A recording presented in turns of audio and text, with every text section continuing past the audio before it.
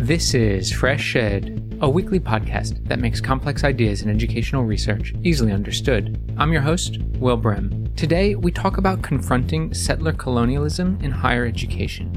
My guest is Lee Patel, professor of urban education at the University of Pittsburgh and president of Education for Liberation. In her new book, No Study Without Struggle, Lee shows how the ability to study has always involved some form of struggle by groups historically marginalized in the USA. So one of the things that's important to understand about settler colonialism is that it's not an event, it's a structure. It's an ongoing structure. And in higher education, one of the ways that we can see it as an ongoing structure is most blatantly by the lands upon which universities were built. And it's become more common to do land acknowledgements. It's a good thing, but it's an incomplete thing. So I would think about it as a necessary but insufficient gesture. Her book is a love letter to study groups around the world. In lots of ways, I was trying to write a love letter to study groups in this book, and a love letter to learning, although I know from the title it may not feel like that. But struggle is a really beautiful trajectory and history. It's this beautiful fact that, as Ngugi wa Thiong'o would phrase it, that the decolonial has always been present in the colonial.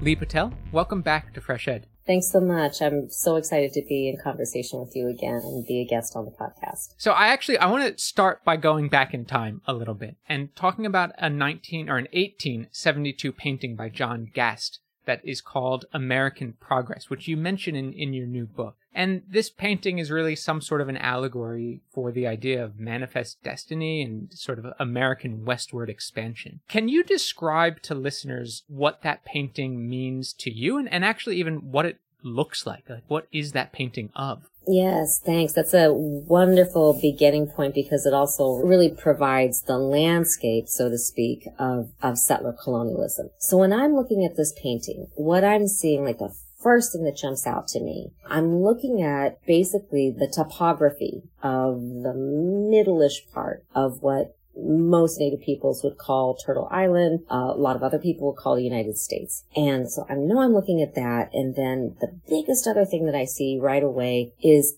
the figure and etching of a white woman, blonde, flowy hair. She's wearing a white flowing dress. She's holding a book in one arm, but she's so big and she's off the ground. She's in the sky. So she looks angelic-like, and she is looking westward. And I take in then other parts of the painting, and what I see depicted is kind of a progression of different men, white men, who are dressed in different ways. So in the left side, what I see are covered wagons first. So I see some white men with horses, and they're controlling covered wagons, and they're heading west. Everything is pointed westward. And then behind the covered wagons are some other white men in stagecoaches, again, heading west. And then behind those, to the far right-hand corner of the painting, are trains. And I don't see any people with those trains. It's just trains coming. So I get the idea of there's some technological innovation going on here, from the horse-covered wagons to the stagecoaches to the trains. So that's all heading westward. At the very left side of the painting, which would be perhaps the edge of the west of this Wild West, I think that's part of what's depicting as well. On the left side, there is more tree, more brush, more grass, and there are a few people who would appear to be Native American, and they look to be running. So that's just a hint at what this westward expansion and manifest destiny, that image is in almost every American history textbook that is used in secondary schools.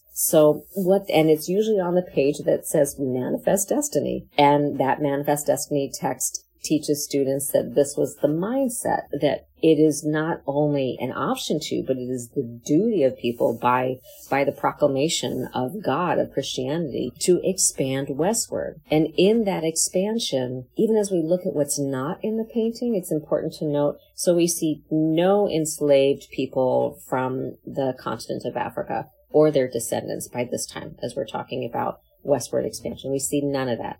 We see no Chinese men who were imported basically for their labor, and many of whom died building those trains. It's important also that we really think about what is going on with this floating, big, angelic-like white woman. Because that also helps us to think about, if we take a step back, the amount of anti-Black violence, including lynchings, that occurred for the protection of white women. So while the painting aims to do kind of a simple storytelling of what happened in this westward expansion and who did what and how technology was there and progressed, it also really opens up a great door to talk about. So this is actually a depiction of settler colonialism, and what's missing also helps us to understand how it narrates itself, what it invisibilizes and erases out of history. So it's a fantastic point to start with. That painting does a lot for understanding settler colonialism like that. Yeah, that is actually what happened. And then here are the things that were erased from that. And all of this is happening on the ground, on top of the ground. And even that, just that on top of the ground, it kind of primes people for thinking about land as just a surface upon which all of this happens, instead of life being a form of life, land being a form of life, and being in relation constantly with all living beings. It's so fascinating that in your book you mention this painting and describe it, and, it is this really quite an amazing educational moment to sort of think through and open up and critique the ideas of settler colonialism as you're beginning to do here. I find it fascinating that I've also come across it in other sort of workshops and events on decolonizing the curriculum. It sort of has become this sort of exemplar of what a lot of people are trying to work sort of through and try and unpack some of these histories. And as you said, some of the absences that are in that painting. And yet at the same time, it's still so celebrated in curriculum, right? It's still being taught in probably many schools across America today as exemplar of the manifest destiny, not necessarily settler colonialism. So I guess to think through settler colonialism in, a bit more systematically based on that picture, like how do we begin to conceptualize that notion of settler colonialism, particularly in the American context? Yeah, thank you so much for that. Because settler colonialism is one kind of colonialism. So there have been other kinds. So there is colonialism in which an empire, it could have been the British Empire, it could have been the Spanish one, it could have been the French one, visits another part of the world and does some extraction. We can think about the Philippine Islands and how in the United States, so much of the healthcare industry, particularly the lower hourly wage paid workers in the healthcare industry, there's a concentration of Filipina workers who care for children in many white upper middle class and upper class families. And those people in that labor have had a steady trend of being exported from the Philippine Islands. And that also edges into some population of Philippine teachers. So there are many forms. And settler colonialism is a specific form of colonialism in which people from another region arrive to a land. And when I say land, I'm including like airways, waterways, land, all of that included. Arrive to a space and say, this looks good, now this is ours. And there's a couple things that get in the way of saying, now this is ours, primarily the fact that there are people already there living in relation with the land. And so by claiming land not just ours, but as our property, the conversion of land into property, an ownable thing. So that's an important feature of settler colonialism. Settler colonialism has also involved, and I'm using the past tense here, but it's a structure. There are lots of ways that we can see this in the present. It involves the interest of owning property. You don't want to work the land so much as you want to own all of the riches that come from the land. So that's where settler colonialism also includes the component of importing chattel slavery. So when African peoples were captured on the continent, they were immediately considered property at the moment of capture. So even before the Middle Passage over the Atlantic, where those ships stopped in several places and helps us to understand some of the history in Brazil and the Dominican Republic and Haiti and Cuba, and Puerto Rico. So those people were considered chattel property, and so just property, and enslaved, and they were brought to work the land. And so Christina Sharp has a beautiful book called In the Wake that really discusses beautifully what does it mean to be in a settler colony and be in the wake, be in the wake of a ship, in this case a slave ship, and understand oneself and one's community. So there's a seizure of the land and turning it into property. There's the importing and the seizure of people, which, by the way, that's how the insurance industry just got started in the United States. Fun fact. So there's the importing of chattel slavery, and that enslaved labor, that stolen labor, is used for many different purposes, including our foremost and first institutions in the United States. The Ivy League schools were built by enslaved labor. The White House was partially built by enslaved labor. So it includes the seizure of land, the importing of chattel slavery, and this ongoing need to erase indigeneity. So the ongoing need for Native peoples to not have their sovereignty, to not have their own, be able to have their relationship to land. It wasn't until 1978, just to point out how long going this has been, it wasn't until 1978 that Native peoples were able to engage in their own religious ceremonies, that it was recognized by the federal government. And if we even pause for a moment to think about, so this federal government that is kind of young in the history when we look at long histories, to then say to peoples whose lands and land relationships they've occupied for centuries, to say, like, it's all right if you go ahead and celebrate your religion. It's from that perspective we can see how long of a project this is and how it still maintains settler, slave, Native triads.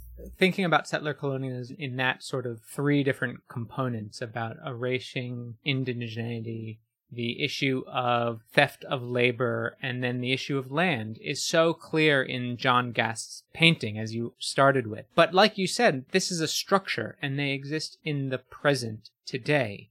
So if we were to talk and turn towards higher education, which is what your book really focuses on, are there structures of settler colonialism today in higher education that we can sort of point to and say that, there it is, we can see it living in the present? Yes, absolutely. Thank you for that question. So one of the things that's important to understand about settler colonialism is that it's not an event, it's a structure. It's an ongoing structure. And in higher education, one of the ways that we can see it as an ongoing structure is most blatantly by the lands upon which universities were built. And it's become more common to do land acknowledgements, it's a good thing, but it's an incomplete thing. So I would think about it as a necessary but insufficient gesture. So if we acknowledge and do some quick research into who are the Native peoples, and even in people's minds, if they think like, who were the Native peoples who were here before the university? Native peoples are alive, and there's often a misperception in the United States, and sometimes also in Canada, in Australia, that Native peoples are in rural areas or on reservations where they were, and that's not true. They're in urban areas, more so actually when we look at population numbers than they are in rural areas. However, they're in both. So just by gesturing to Native peoples who they were the people, more accurately stated, are the people who are in living relation to the land.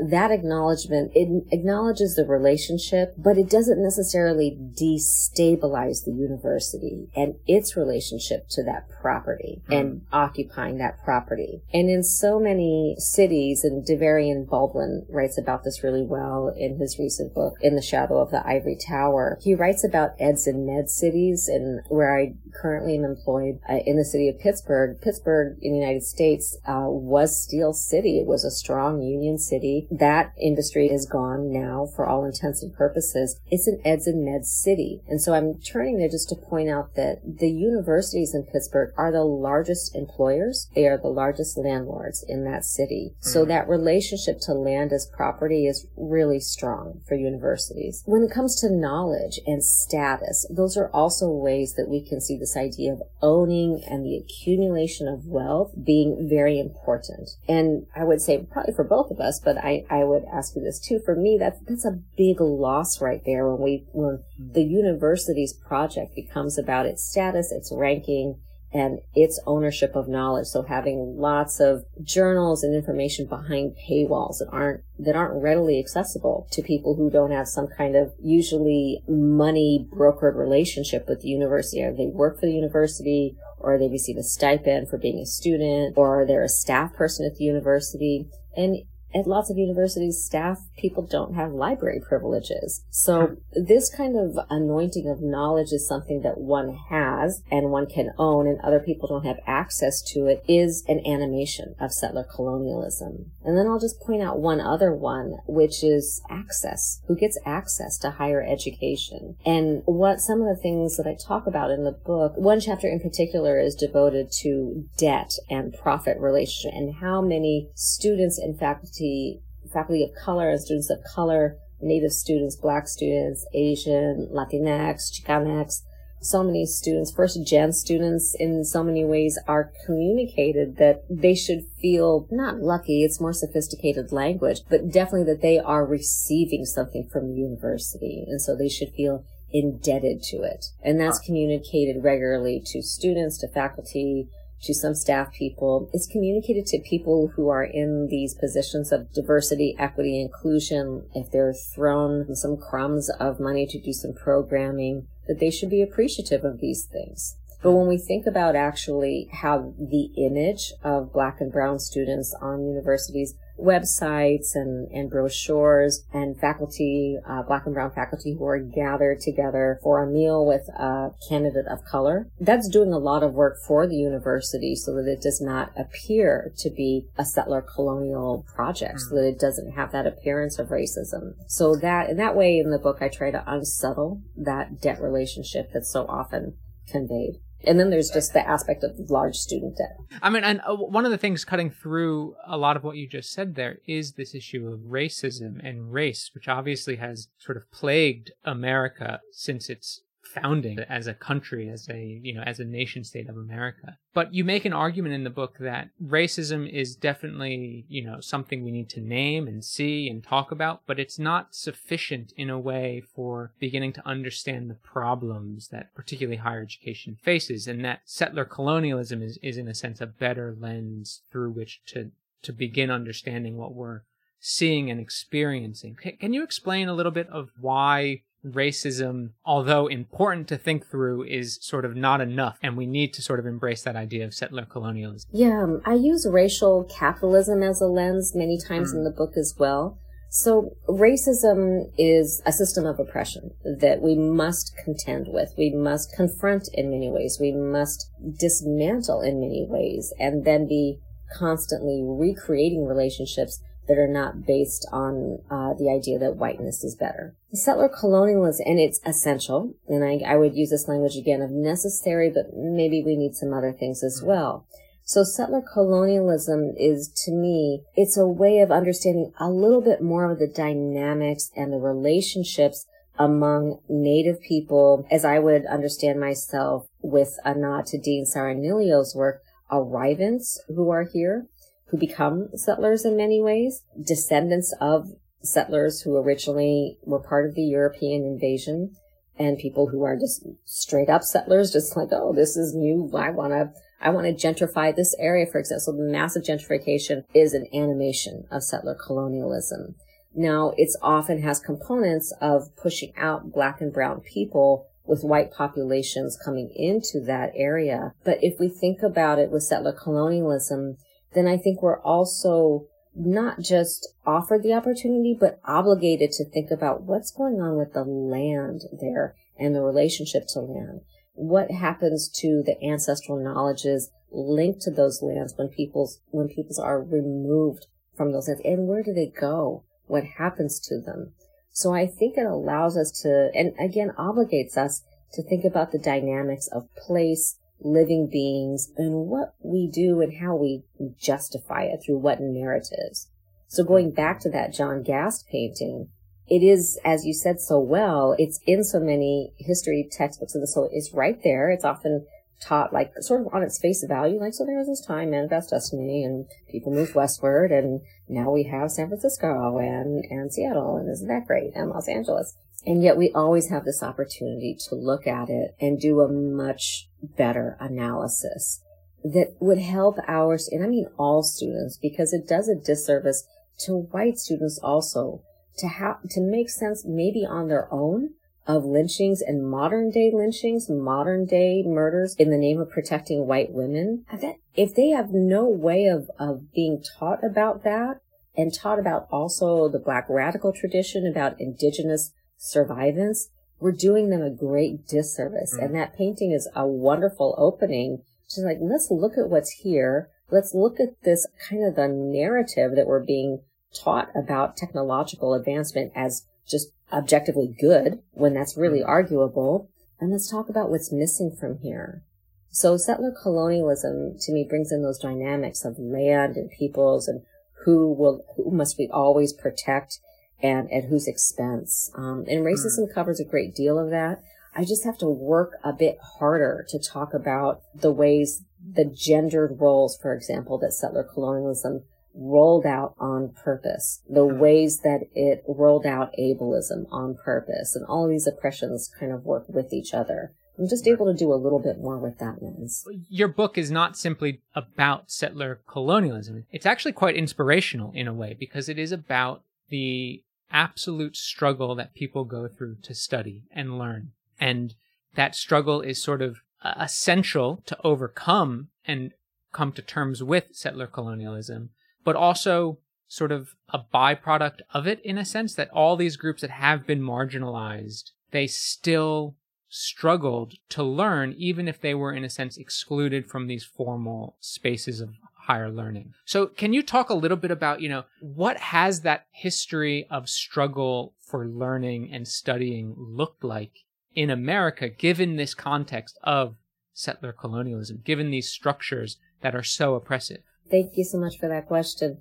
Yeah, in lots of ways, I was trying to write a love letter to study groups in this book, and a love letter to learning, although I know from the title it may not feel like that. But struggle is a really beautiful trajectory and history. It's this beautiful fact that, as Ngugi wa Thiong'o would phrase it, that the decolonial has always been present in the colonial. And so as people have been oppressed, as literacy was literally outlawed for enslaved peoples. And that just gives me pause of how powerful literacy is, how powerful it is to be able to read and write together, so powerful that a governing agency would outlaw that flat out. And we do that in different ways now without that law. We just we take children and youth who are emergent, bilingual or multilingual learners, and say, well, they need redactive learning that really helps them to catch up with, in essence, monolingual U.S.-born English speakers.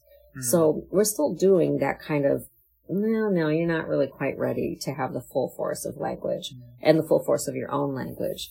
But when it comes to really understanding the fact that freedom struggles have always been going alongside colonization, including racism, including patriarchy. To me, it's just really important to lift those things up. So, for example, there's the history that Robin Kelley talks about in Hammer and Hoe, where semi-literate, illiterate people gathered and learned about Marxism from each other in the early 1900s in the South. There are things that we can learn about from the university where I'm employed, the University of Pittsburgh. We have something called the Black Action Society, a student group. That student group was formed in the 1960s, and they read poetry by Nikki Giovanni. They read poetry and essays by June Jordan. They didn't get that material from the libraries at the University of Pittsburgh because it didn't hold those things. They got those in zine format, basically, in pamphlets from bookstores in traditionally Black neighborhoods. And so there was this form of fugitivity, of escape from the overarching project, and whether it was in side passages or in whether it happened in study groups that maybe had been on campus or off campus, the location is not as important in that it's in some relation to higher education. But what it's doing is I think it has a lot more integrity as a form of learning, and learning for the purpose of self-determination rather than as compared to learning for the purpose of getting a credential. So that's been a constant throughout this history of colonization. And are these, you call them fugitive learning? I mean, are these spaces of fugitive learning, are they typically found in university settings? And is that struggle sort of in reaction, in a sense, to the university system? Or are they also found sort of outside of those formal spaces where people might form together and struggle together for whatever it is? Beautiful question. Thank you. So fugitive learning and fugitive pedagogy, there's a person named Jarvis Gibbons who has a wonderful book about this. Fugitive pedagogy and anti-racist teaching, because that's something that's on a lot of things that I read right now, again, in reaction to the televised murder of George Floyd. So there's a lot of talk of anti-racism right now. But the fact is that for Black populations, for many brown populations, migrant, for many, many subjugated populations, anti-oppressive education has always been there because their lives depended on it. So your question of like, is this mostly within or is it outside? It's been both. So it's been in homes where, as Ruby Sales put it, who I was so lucky to be able to interview, and some of that interview is in the book. When I asked Ruby Sales, so where did this come from? You know, this tremendous work that you did in the 60s, the work that you continue to do now. And she said, I was raised in the counterculture. I was raised in a home where we knew our ancestry and where we knew our history as a source of power and strength, and not as one of, well, we need to try to attain this position or try to walk and talk and act like white people in power. She's like, that was never what we were.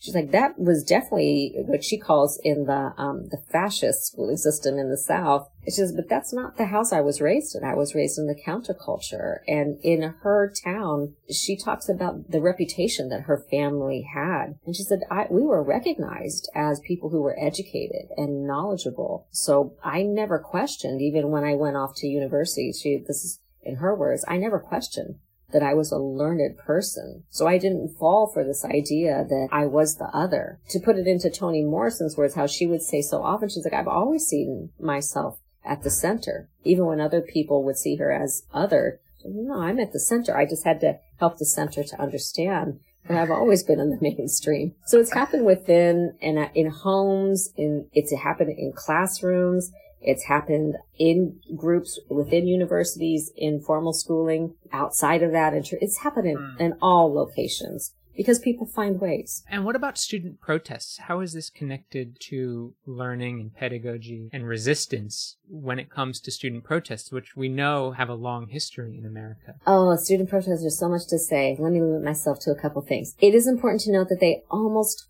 always are related to protests that happen, so to speak, in the streets. They're almost always related to that. It's also important to note that because we might think about like the 1960s, it would be a mistake even in that era of many uprisings on campuses to think like the majority of Black students were all involved, or the majority of Chinese students, Asian students were involved in the Third World Liberation Front organizing. That wasn't the case, but that organizing was so strong and effective that it's left an imprint. So out of those protests came the establishment of Africana Studies departments, of Women and Gender Studies departments. An important thing to note from the 1960s, particularly the Black student movement protests, is they actually were in opposition to the university. They weren't asking for departments to be created. They were in opposition to the university as holder of knowledge. That's what they were saying, like, no, we're in opposition to all of how you operate as the holder of knowledge and the gatekeeper of knowledge.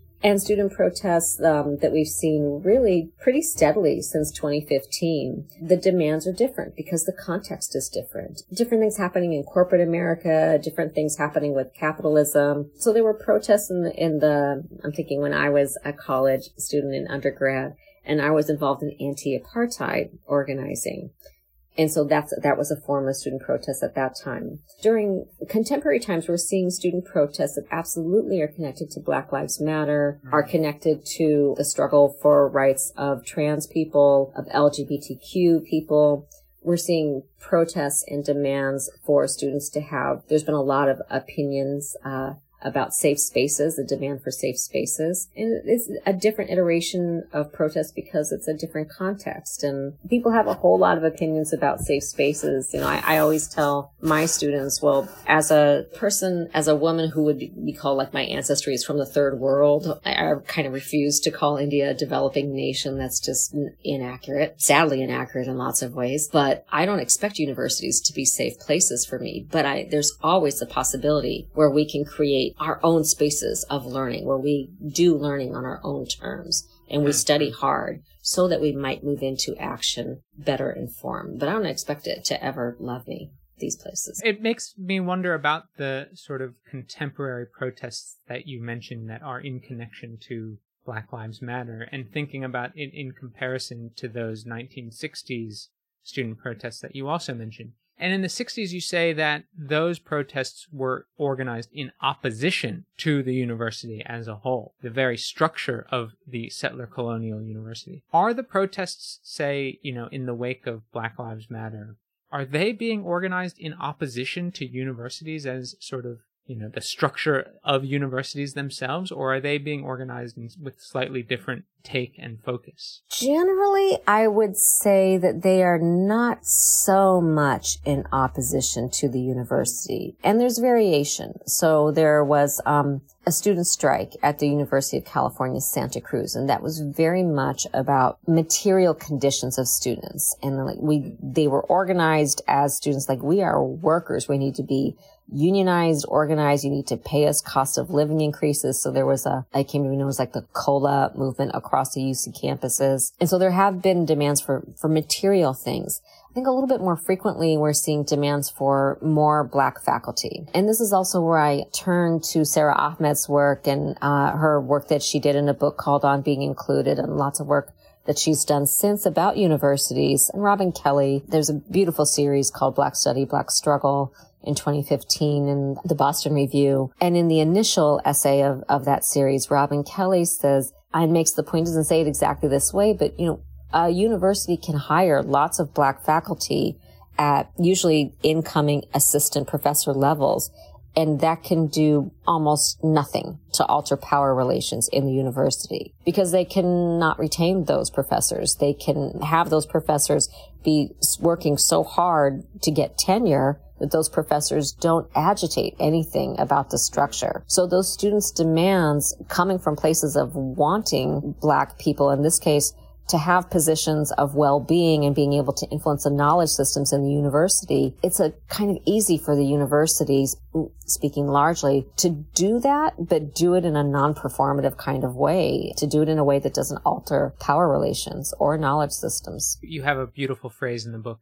that symbolism is not transformation. So, given, this and you're, in a sense, as you said, this is a love letter to study groups and, but also a very sort of realist understanding of what is happening. And as you even say in your book, you're sort of cutting close to the bone here to make it uncomfortable for people. What are some ways forward? Like if we could end on a positive note, how can we use study groups to agitate for structural change, to changes of power relations? What would be some tips? So some tips are, the first tip is to form a study group. Find some common interests, some common questions, form a study group. It will lead to, this reminds me of this text or this podcast or this interview and people can really tussle with the idea of what is the transformation that we're seeking and how is it that we're thinking about that for multiple populations. So I think study groups are such a powerful entity when we learn for learning's sake, when we learn for the sake of being in relation with each other. It tends to build collectivity. So that's tip number 1, big, and maybe through like 13. And then maybe, tip 14 is learn from history, learn from contemporary movements. Like we have existing freedom schools that we could take a look at. The recently passed wonderful Bob Moses taught us so much about, let's use math as a trajectory for liberation. So the Algebra Project, let's study what other people have done to make education a tool for liberation. So there's lots of examples. And that doesn't mean that that's what we need to do in this moment, but it gives us examples of how people formed. how the Student Nonviolent Coordinating Committee came into existence and purposefully was a horizontal structure and not a hierarchical one. So we can see some echoes between the Black Lives Matter movement and the movement for Black Lives and its non-attachment to one charismatic leader. We can see some similarities between that and SNCC. So study groups, learning from history, help us to refine, like, what is it? Because we don't want to just, like, tear down everything. We don't want to be standing around in a bunch of shards and pieces of metal. We want to tear down as we're building. So study groups allow us to actually form relations in the interest of each other's wellness. And those are really strong backbones then upon which we can start to rebuild or build from examples that we've seen. What does it mean to be in relation and learn together and widen, open who gets to learn? Lee Patel, thank you so much for joining Fresh Ed again. It always is a pleasure of talking. Thank you, Will. Thanks so much for having me back. I appreciate it. Lee Patel is a professor at the University of Pittsburgh. Her new book is No Study Without Struggle, Confronting Settler Colonialism in Higher Education. A transcript of today's interview can be found at freshedpodcast.com. Please note that opinions expressed on Fresh Ed are solely those of the host or the guest interviewed, not Fresh Ed, which takes no institutional position. If you've liked what you've heard today, please rate us on iTunes or wherever you listen to podcasts. Reviews really do help. Fresh Ed's team includes Sherry Yang, Fatih Akhtas, Obafemi Ogunle, Dion Jiang, Annabella Afro-Boateng, Anya Lin, Phyllis Che Mensa, and Jose Neto. Original music for Fresh Ed was created by Digital Primate. Fresh Ed is an independently run podcast without advertisements and is made possible by the support of the Open Society Foundations, NORAG, the Shockdev Family Fund, and listeners like you. Please consider donating to Fresh Ed by visiting freshedpodcast.com/donate. Thanks for listening. I'm Will Brem, and I'll be back next week.